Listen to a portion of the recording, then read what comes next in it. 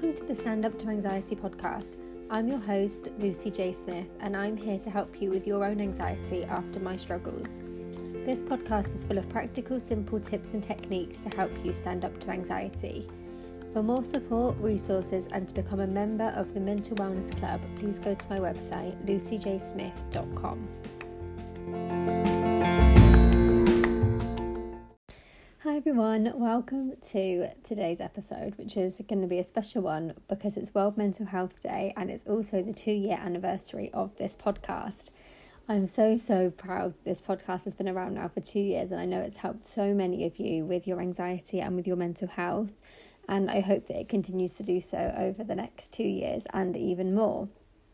So today I just wanted to share with you 5 simple tips, basically like my strategy for managing my mental health and feeling the way that I do, because as you all know from my story and all the things I've shared in the episodes of this podcast, I've basically gone from being in a state of severe anxiety and depression, having to see a counsellor, not being able to leave my house or go to work or drive or go to supermarkets or fill up my car with petrol or go out for parties and meals and social events and all of those things. Even playing the sport that I played became really hard for me. I've gone from that to being able to confidently leave my house, go shopping, go to work, not only doing it but actually feeling really good and confident and happy and successful doing it.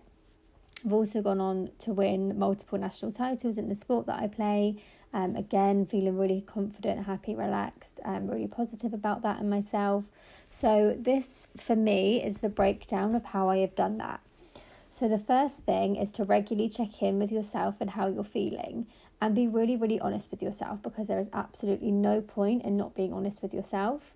So check in, ask yourself how you're feeling, really think about how you're feeling in all the different ways. So how is your body feeling? How is your mind feeling? What are the thoughts that are going through your mind? Have you been feeling tired? Have you been doing any new or different or odd behaviours? Like, have you not been sleeping as much? Have you been avoiding activities? Have you been withdrawing yourself from people or situations? So really do an in-depth look and check in of how you are feeling, and do this as often as you possibly can. And you'll find that really helps you to be able to build a bigger picture of how you're feeling. The second one is to know your triggers and symptoms. So I find it so much easier to manage my anxiety when I know my triggers and symptoms, and I literally know mine like the back of my hand now. I know all of my triggers, I know all of my symptoms, and it helps me to recognise when those symptoms come up. They can sometimes be sort of misunderstood or seen as something else, or some more of a concern or a medical concern or anything like that, especially because I have health anxiety as well. So for me, some of my symptoms like racing heart or tight chest or palpitations used to cause me severe anxiety, whereas now when I get them, I can say to myself, look, your anxiety has been triggered. These symptoms have come up because your anxiety has been triggered.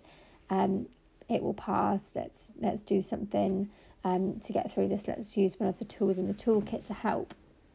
So it's really helpful because you can use your symptoms as a warning sign and a reminder to use your tools.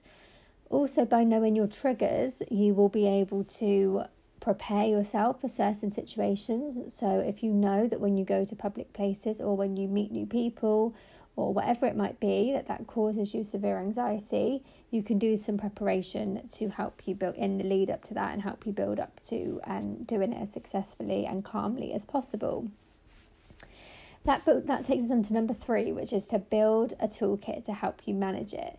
So once you understand your triggers and symptoms, then you can begin to build your toolkit. And I think it's really important to do the symptoms and the triggers first, because you need to know what to look out for, to know when to use your tools. So when you get the trigger or when the symptoms start, that's when you would use one of the tools. So for me, there are so many tools out there to help, way too many to even mention, but I will just talk about a few of my favourites.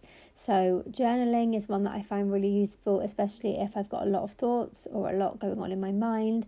A brain dump in particular, just to get it all out of your mind onto paper. It really helps just to get it off your chest. Mindfulness, going out for a mindful walk, or being out in nature or doing some deep breathing. Even things like washing up can be a really great form of mindfulness, just something to take your mind again off of the worries that are in your head and just focusing on the present moment. Using your senses is such a really relaxing and therapeutic way to manage your anxiety. And the third one I'm going to talk about is just talking to somebody. So for me, one of my biggest tools is talking to my partner. If I have been triggered or if I'm feeling any of my symptoms, I will explain them to him. And he's really good at understanding and helping me and supporting me. So he then can say, okay, well, let's use one of your tools to help you with managing those triggers or symptoms. Or maybe you need to have a nap, or maybe it's because you've been working too hard recently, or you need to rest. And he's really good at picking up on those patterns too. So make sure that you're talking to people as part of your toolkit. And that brings me on to number 4, which is to ask for support when you need it.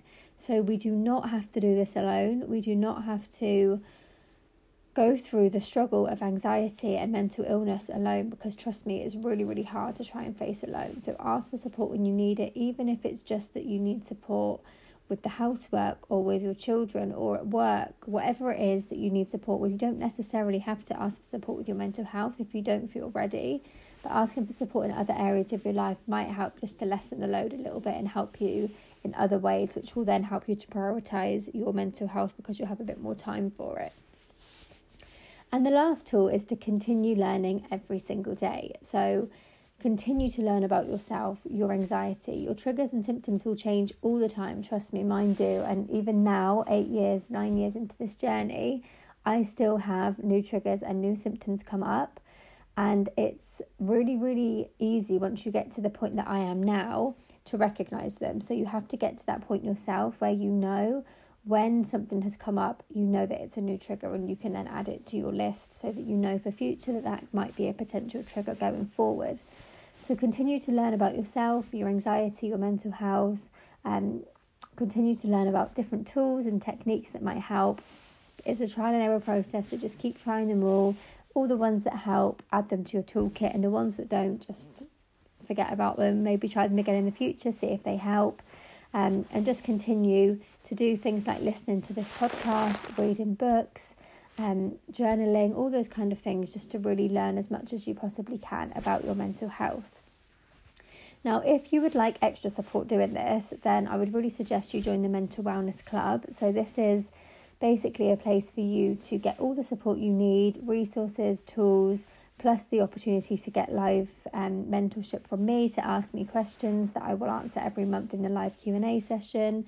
You will also be part of a supportive group with support from myself and other group members for your mental wellness. So if you would like extra support and resources along the way, then make sure you join the Mental Wellness Club for that.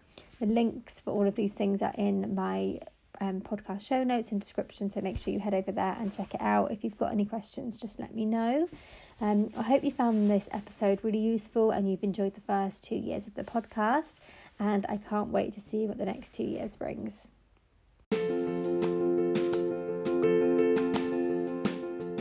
Thank you for listening. I hope you really enjoyed this episode. Please subscribe so you don't miss future episodes, and if you love this podcast and find it useful, please leave a review. I absolutely love reading them so much. Head over to my website to stay in touch, lucyjsmith.com.